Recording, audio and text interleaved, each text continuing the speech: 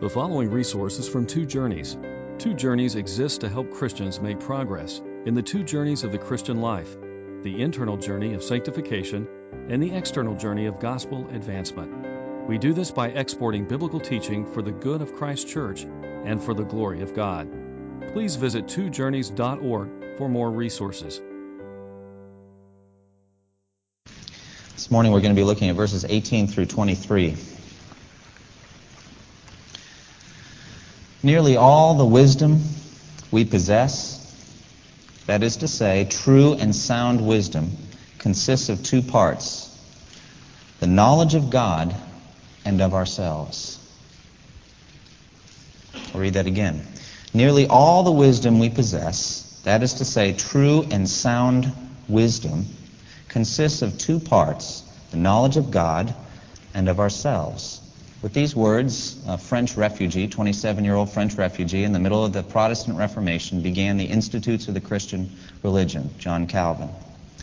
And he's right. It's amazing that a 27-year-old could get it that right, but it is possible, especially one whose mind was so saturated with the Word of God. Now, this expression that I've given you talks of true and sound wisdom. That implies there is something the opposite, which we would call foolishness. The key to it all, therefore, is understanding God properly and understanding ourselves properly. We need to know God the way He really is, not some false understanding of God, not some idol. We need to know God truly. And not only that, but we need to know ourselves properly. And what is the source of this information? Where are we going to find it? I would contend in the Scripture alone. And I would say that Romans chapters 1, 2, and 3 gives us as clear a view of both God and of ourselves as we need in this age. We need to hear this message. And there are going to be some things in these chapters that are difficult for us to hear. It shouldn't surprise us, because it's coming from outside in. It's coming from a supernatural source down to us. And therefore it's going to be unusual. It's going to sound different. It's going to come with power. And it's going to transform the way we think about God and ourselves. As we look at God, we have a tendency to construct God the way we like Him. What would you call it if somebody puts God together out of the construct of their own imagination, puts God together and then worships what they put together? What's that called? Idolatry. Idolatry. And the book of Romans was given to sweep away idols, to give a true and right perception of God. And what is it called when we look at ourselves and we deal very lightly with our own transgressions, lightly with our own sin, but deal in the worst possible way with the sins of others? That's pride. It's pride. Well, the Scripture sweeps both away. Now, as we go into the last half of Romans chapter 1, and then into chapter 2 and chapter 3, culminating with a verse that all of you know, Romans 3:23, for all have sinned, and you understand it this way, for all have sinned and fall short of the glory of God. I have a different translation. For all have sinned and lack the glory of God. You know that verse, but there's an awful lot of verses that lead up to it. There's a whole discussion of who we really are, and we need to hear it, so that we understand God properly and we understand ourselves. But as we move into this section, you know, it's amazing. There's a danger here of self-righteousness. It really is shocking what our minds, our souls can do to Scripture. We see described here in the first half of this section idolatry.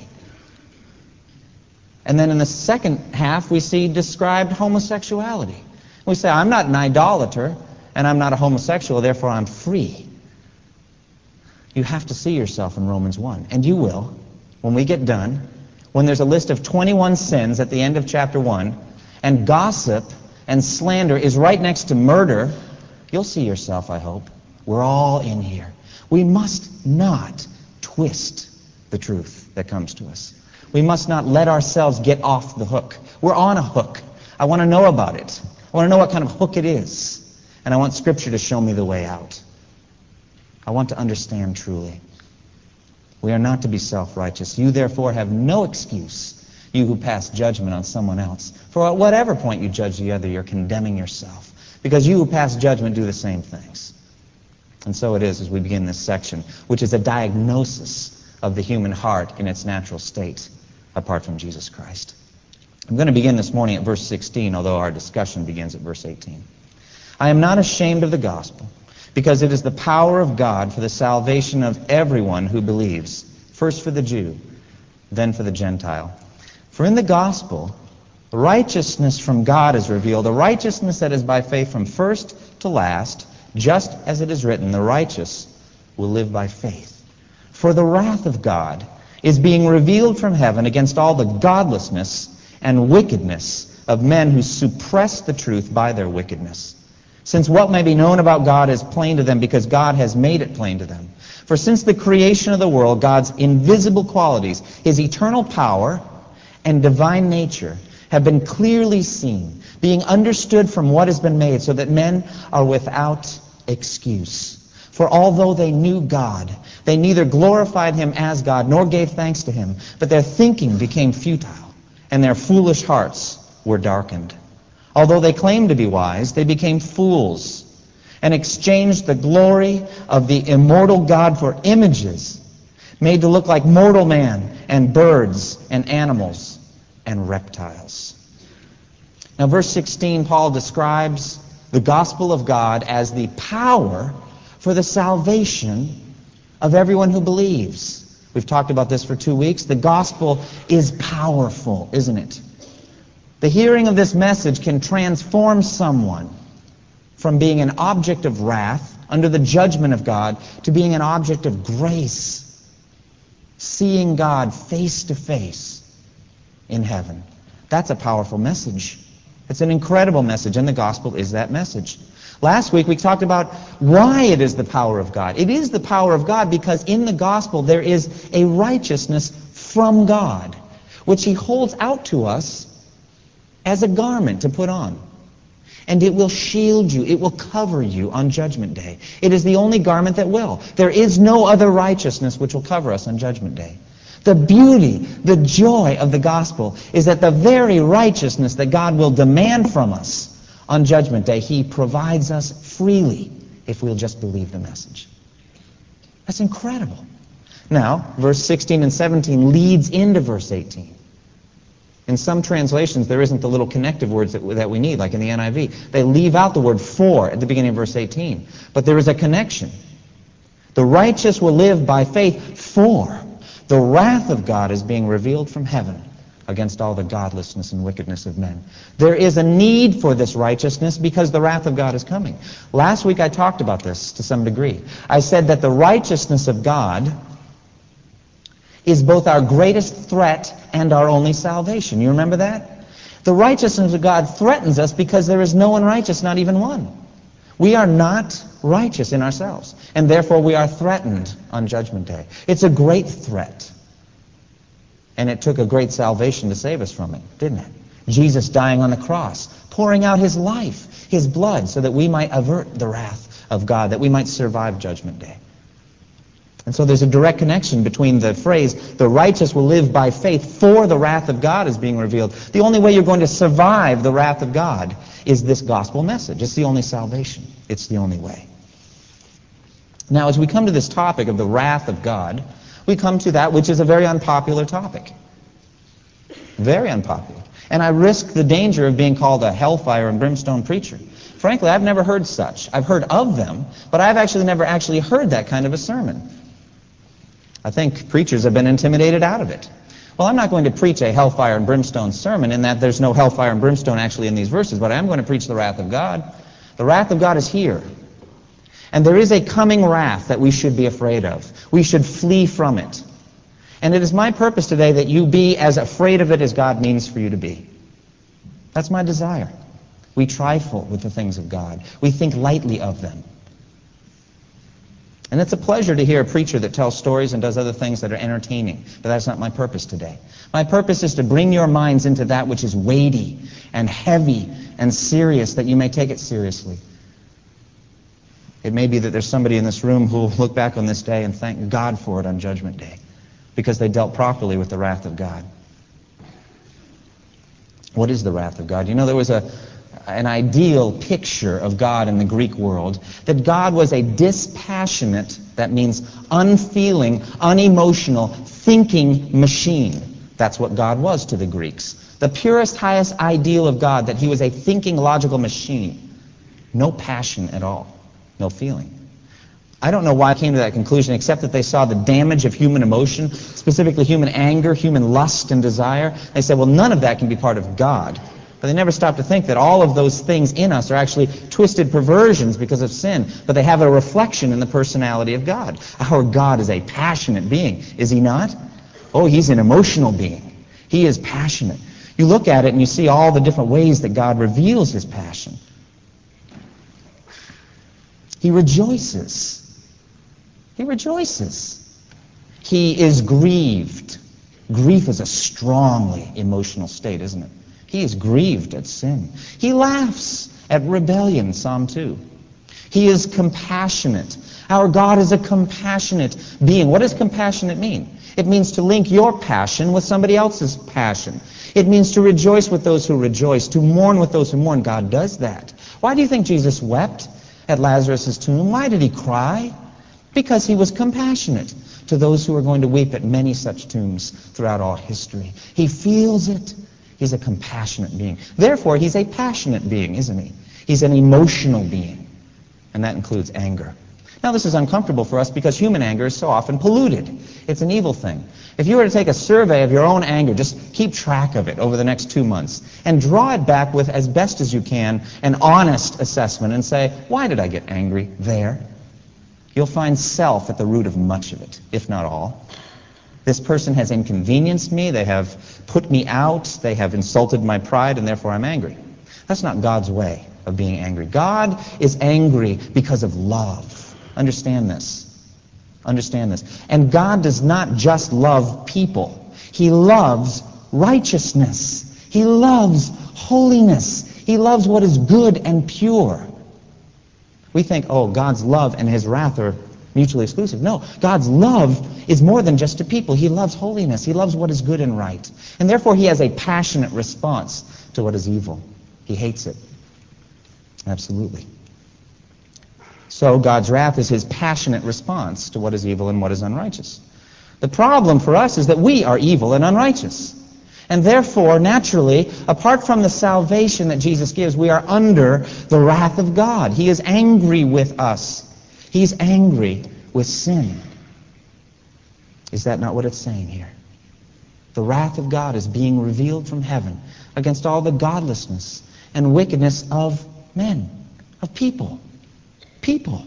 The wrath of God is directed toward individuals. And so if we are not in Christ, we're under wrath. It's just that simple. John 3:36, it says, whoever believes in the Son comes out from under the wrath of God. We come out from under it. Now, Romans 1:18 says that the wrath of God is being revealed from heaven. It's presently being revealed. This is a very deep idea. What comes in the next number of verses from 18 through 32 is a pouring out of all kinds of evil, idolatry, homosexuality, a list of 21 evils and sins at the end of this chapter. And all of this is evidence of the wrath of God, and we'll understand that more. It's not just that which produces the wrath of God. It is actually the result of the wrath of God.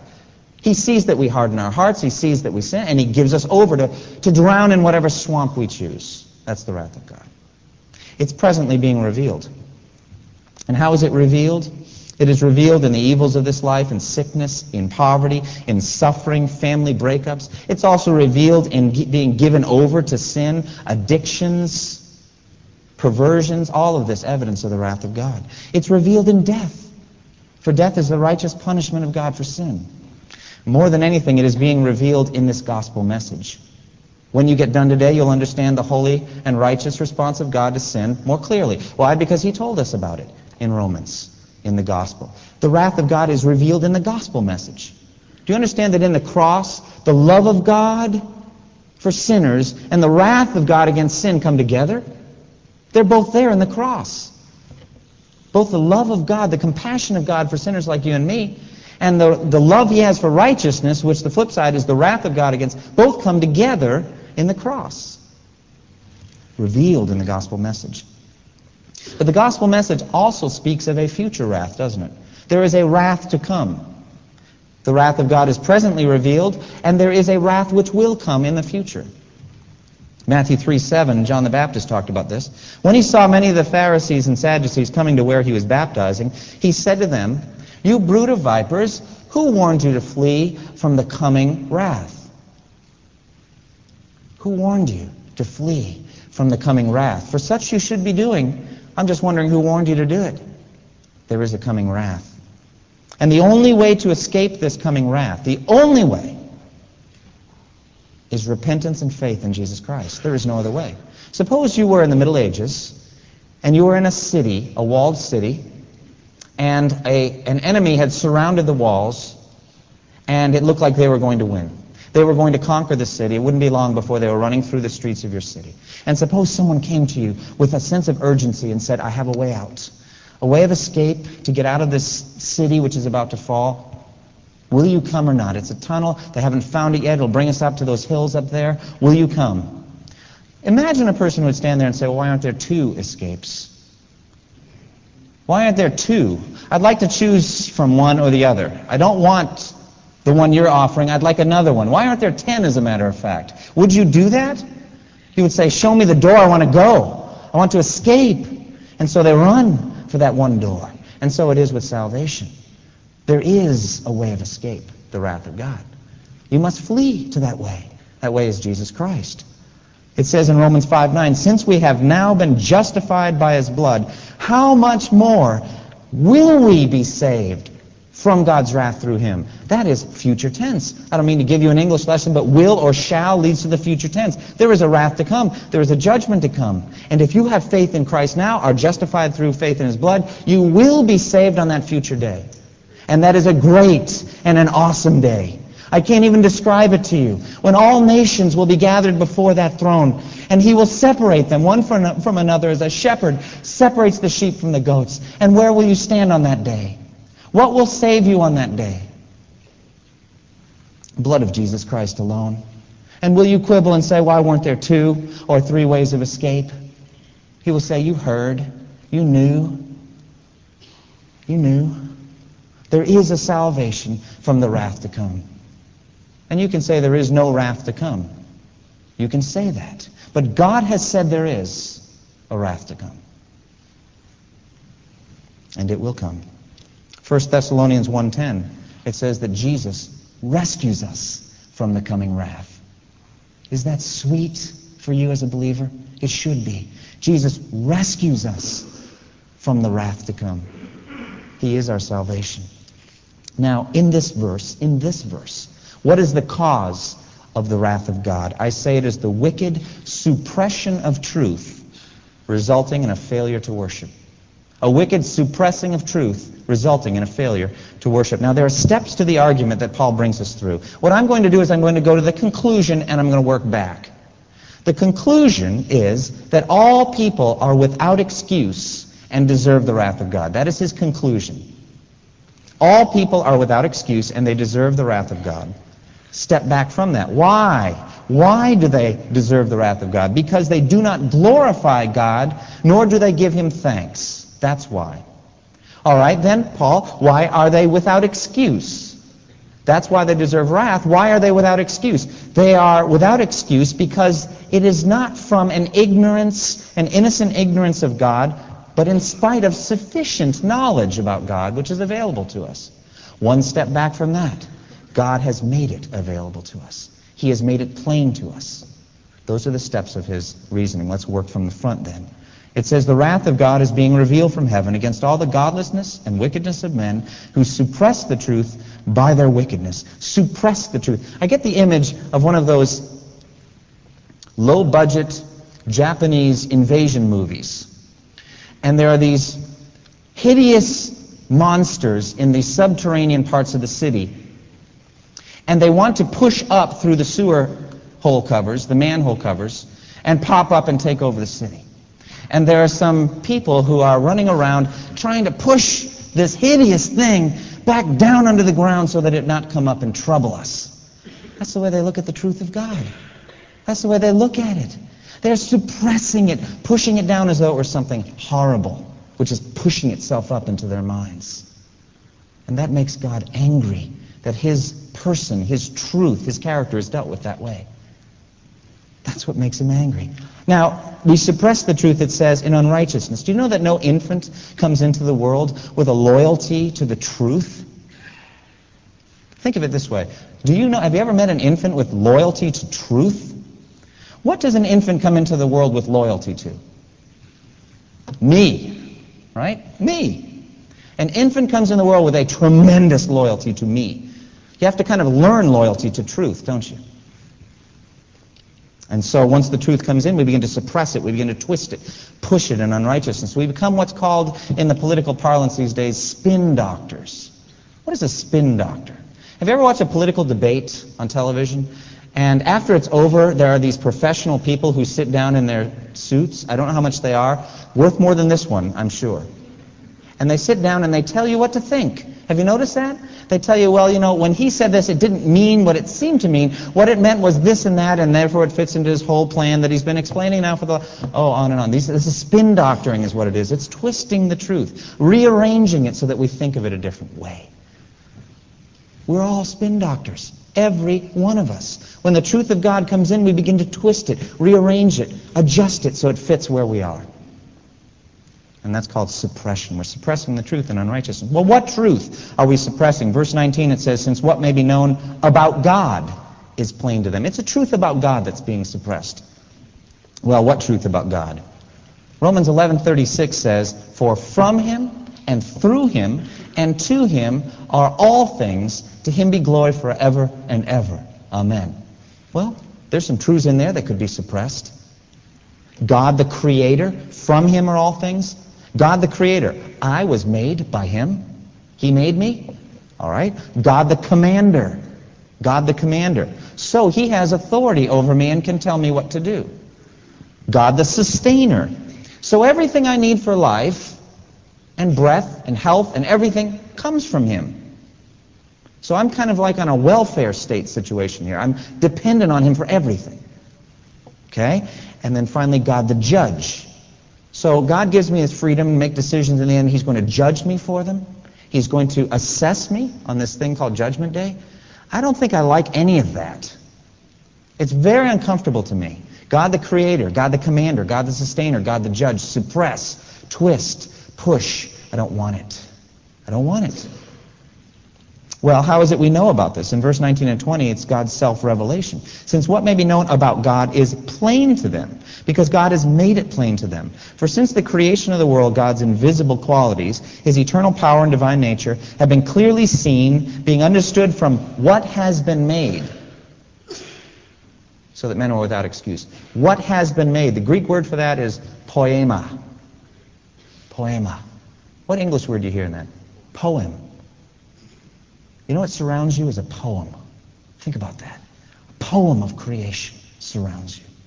A poem of the character of God. It doesn't just surround you. It surrounds Stone Age tribes in Irian Jaya too. It surrounds everybody. A poem about God. What he has made. Now, there is a long history of the argument of the existence of God from creation. Long history. Medieval scholars, Thomas Aquinas, Peter Lombard, and others came up with proofs of the existence of God that were very neat and very clean and very logical.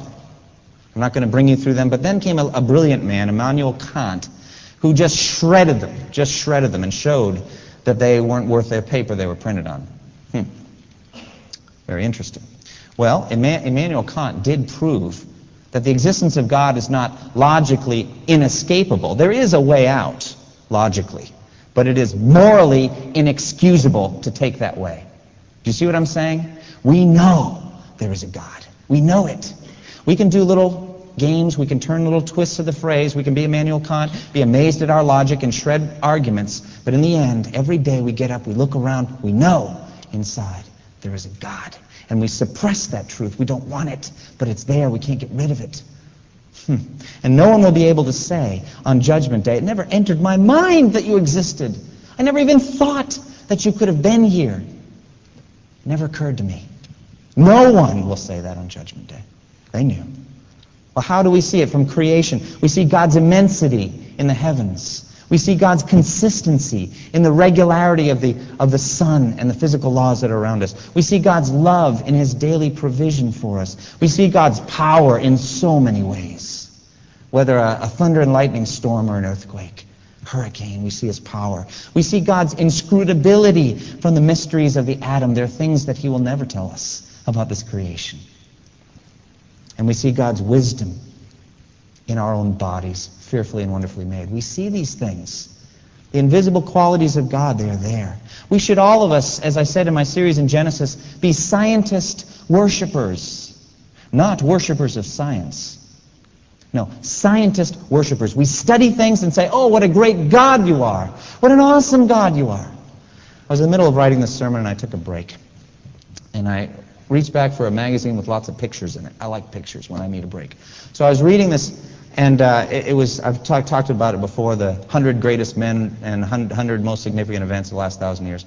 And one of them, the picture was of a huge pile of old tires. Old tires. I thought, what is this? And the event was the discovery of vulcanized rubber by Charles Goodyear. Now, you've heard of Goodyear tires and all that. Well, this is what Charles Goodyear said. I was just taking a break from this sermon. God wouldn't let me take a break. All right? Charles Goodyear. This is what Charles Goodyear said about rubber. This is a quote from Goodyear on rubber. Who can examine it and not glorify God? Isn't that amazing? I said, Lord, that's going to be in my sermon. Who can examine it and not glorify God? It stretches. You can do things with it. It's incredible. Praise you, God. Praise you. Be a biologist or a physicist worshiper of God, because God made it. But yet in science today, there's a great suppression going on. Did you know it? A pushing down of the truth. We don't want it. There's no research dollars in it, no grant money in it. So we're going to suppress it. We're going to push it back. Darwin's theories, evolution, natural selection, time plus chance, billions and billions of years, that's where it all comes from. Now listen to these quotes, and as I read these quotes, tell me if you can think of suppression of truth when I read them. Richard Dawkins, who's a leader of Darwinian thought today, says this. Listen to this. It's incredible. Biology is the study of complicated things that give the appearance of having been designed for a purpose. That's an interesting definition of biology. Biology is the study of complicated things that give the appearance of having been designed for a purpose. Francis Crick, Watson and Crick, the DNA double helix structure, won a Nobel Prize. Francis Crick says this: biologists must constantly keep in mind that what they see was not designed, but rather evolved. Why do they have to constantly keep that in mind? Because there's so much evidence to the contrary. They see it in the lab, they see it day after day, the closer they look, it's there, and they have to suppress it. They have to push it away. Michael Behe, in his book, Darwin's Black Box, talks about the bacterial flagellum, of which you have a picture in your little, do you see it? You wonder what this was. What in the world does this have to do with Romans?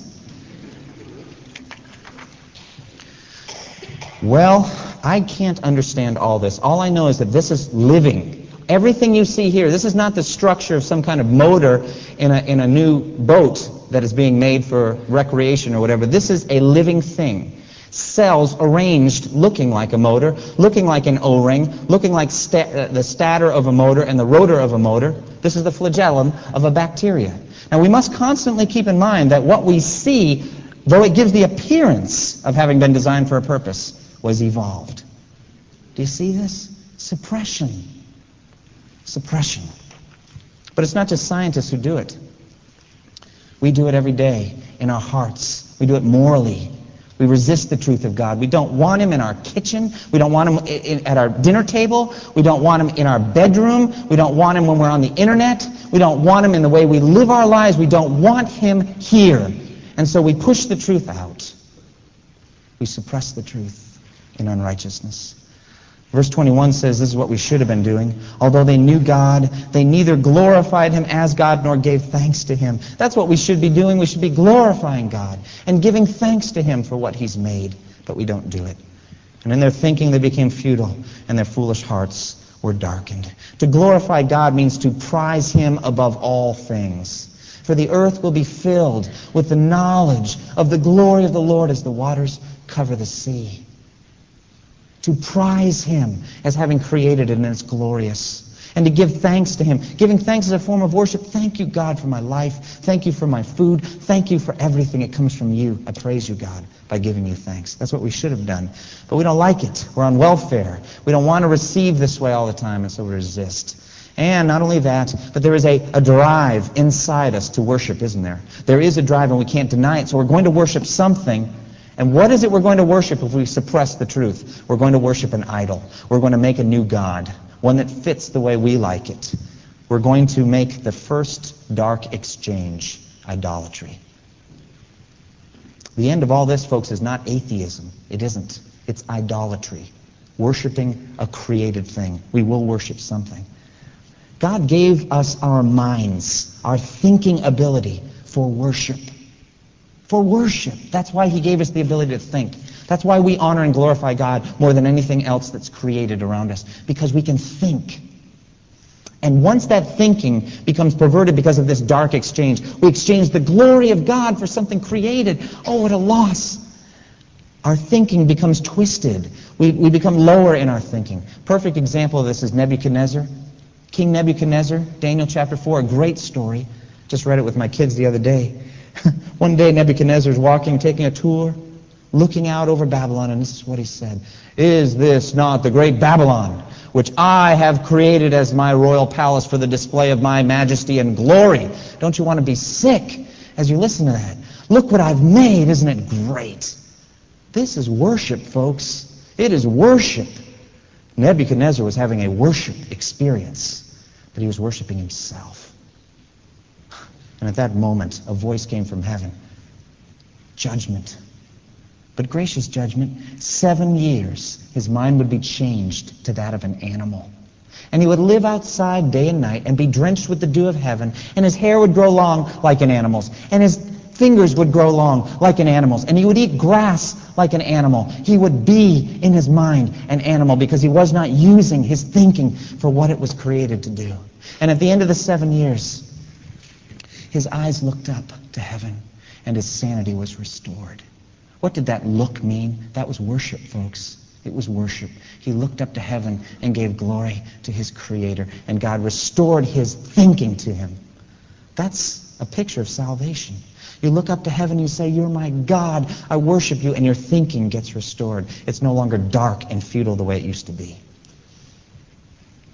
Now, in this dark exchange, in verse 22, it says, although they claimed to be wise, they became fools and exchanged the glory of the immortal God for images made to look like mortal man and birds and animals and reptiles. Verse 25 says they worshipped and served created things more than the Creator, who is forever praised. And what's the number one thing that we worship? Me. We worship me and things like me. That's what we do. And so we'll even make a physical representation. Now, perhaps I'm not speaking to anyone who's actually taken that step to make a physical representation of the new God you want to worship. Making an idol. They used to do it. I've been to a country where they did it all the time, Japan. I've described this to you before. About the little girl, remember, at the corner of the street? There was a stone shrine there. And she was putting a candy bar next to this little stone thing. And I said to the missionary who was with me, I said, what is she doing?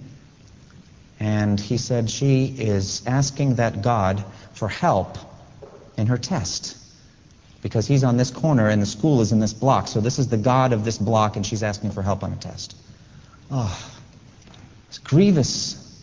Do you think she really believed in it? Probably she did. She really believed that God would help her. Now, we live in a modern society and culture. We don't do that kind of thing, do we? We don't do what's described here in Isaiah 44. The blacksmith takes a tool and works at it with the coals. He shapes an idol with hammers, forges it with the might of his arm. The carpenter measures with a line and makes an outline with a marker. He roughs it out with chisels, marks it with compasses, shapes it in the form of a man in all his glory, says Isaiah. Of man in all his glory, that it may dwell in a shrine. He fashions a god and worships it. He makes an idol and bows down to it. He prays to it and says, save me, you are my God. But you know something? The issue here is not so much the physical representation. There's a danger to that, because when you make a physical representation, it begins to shape your thinking. There's a circular effect. You pour your adoration on it, and looking at it, it affects the way you think about God. There is a But even before that, what happens is first there's an idea about God in the mind, isn't there? A thinking about God. And out of that comes the creativity to make the idol. That thinking is going on in America today. It's going on perhaps in this room today. I tend to think of God this way. I'm uncomfortable with this sermon. I never think of God as a wrathful being. I like to think of him as a loving God who deals gently and patiently. Do you know what you're doing? When you do that, do you know what you're doing? You're making an idol. You just haven't taken the next step to go buy the materials. You haven't bought your gold or your silver or your wood or your stone, but you're making an idol. You're supposed to receive by revelation what God is like and believe it. That's all. Let him tell you what he's like. Now, people who do these things think of themselves as wise. It's a wise thing to put your God together, isn't it? Think of the benefits. Can eliminate all of the things that are uncomfortable, put in some things you like. It's a good deal. And not only that, once you start getting a kind of a sensual worship around it that feeds your natural proclivities, that's a good deal. Do you ever wonder why Israel constantly was getting dragged into idolatry? I said, what is the deal about idolatry? I don't understand it. Well, there's a whole system. And it's described here. It's pulling in to the sensual. But the tragic central issue is that exchange. The exchange of the glory of God for something created. The Hebrew word for idols is nothings. Nothings. That's Isaiah's word. They traded the great I am for the I am not. They exchanged it. And Paul uses strange language here. It says they exchanged the glory of the incorruptible God, literally, for an image of a likeness of corruptible man. Why the double language? Why the image of a likeness of corruptible man? It's the idea of distance. Distance from God. Image of an idol of the image of God. Why aren't we created in the image of God? So we're 3 steps removed from the true God with the idol. Now, Isaiah already told us what we are. What is our glory? All our glory. All men are like grass, and all their glory is like the flower of the field. The grass withers and the flowers fall. That's our glory. This exchange is foolishness. And I understand Romans 3:23 that way. For all have sinned and lack the glory of God. Do you know why we lack it? We traded it. We gave it away for nothing. We traded it for something created, and now we don't have it anymore. I want you to crave it. I want you to want it back. I want you to go to God and say, give it back to me. I want the glory of God where it belongs, in the center of my being. I was created for your glory. I was created to worship you. Give me the glory back.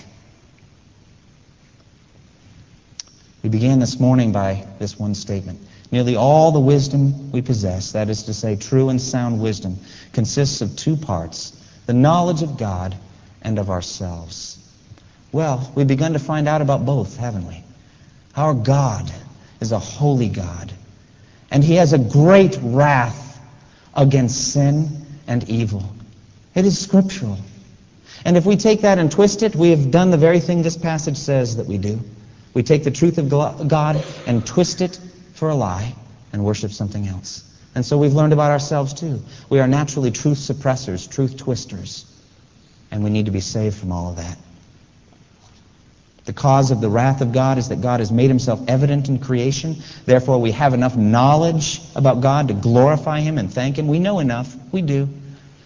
But we suppress this truth in unrighteousness. Therefore, we refuse to glorify him and thank him. Rather, we make idols. Whether we make a physical idol or a mental idol, we make idols and we worship them. And therefore, we will have no excuse on Judgment Day. That is what Paul is saying. That is what God is saying. Is there a remedy? Well, we began with the remedy. Remember?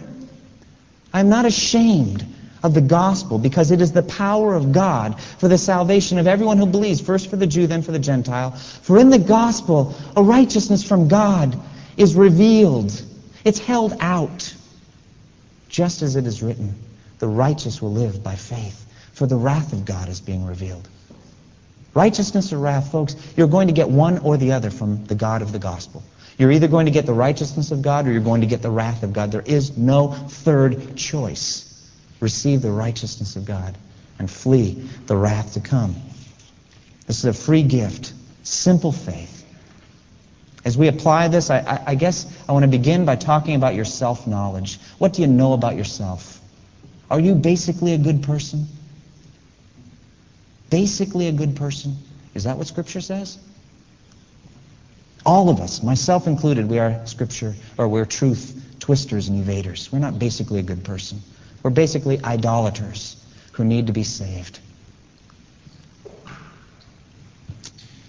Andre Agassi tells us that image is everything. Is image everything?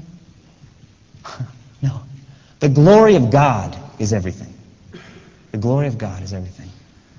John Piper, in talking about this, said, you know, when you go out there into the workplace or at college campus and somebody says to you something like, image is everything, I would recommend that at that moment you say, no, I don't think so. And they'll look at you and say, no, I think the glory of God is everything. What look do you think will be on their face when you say that?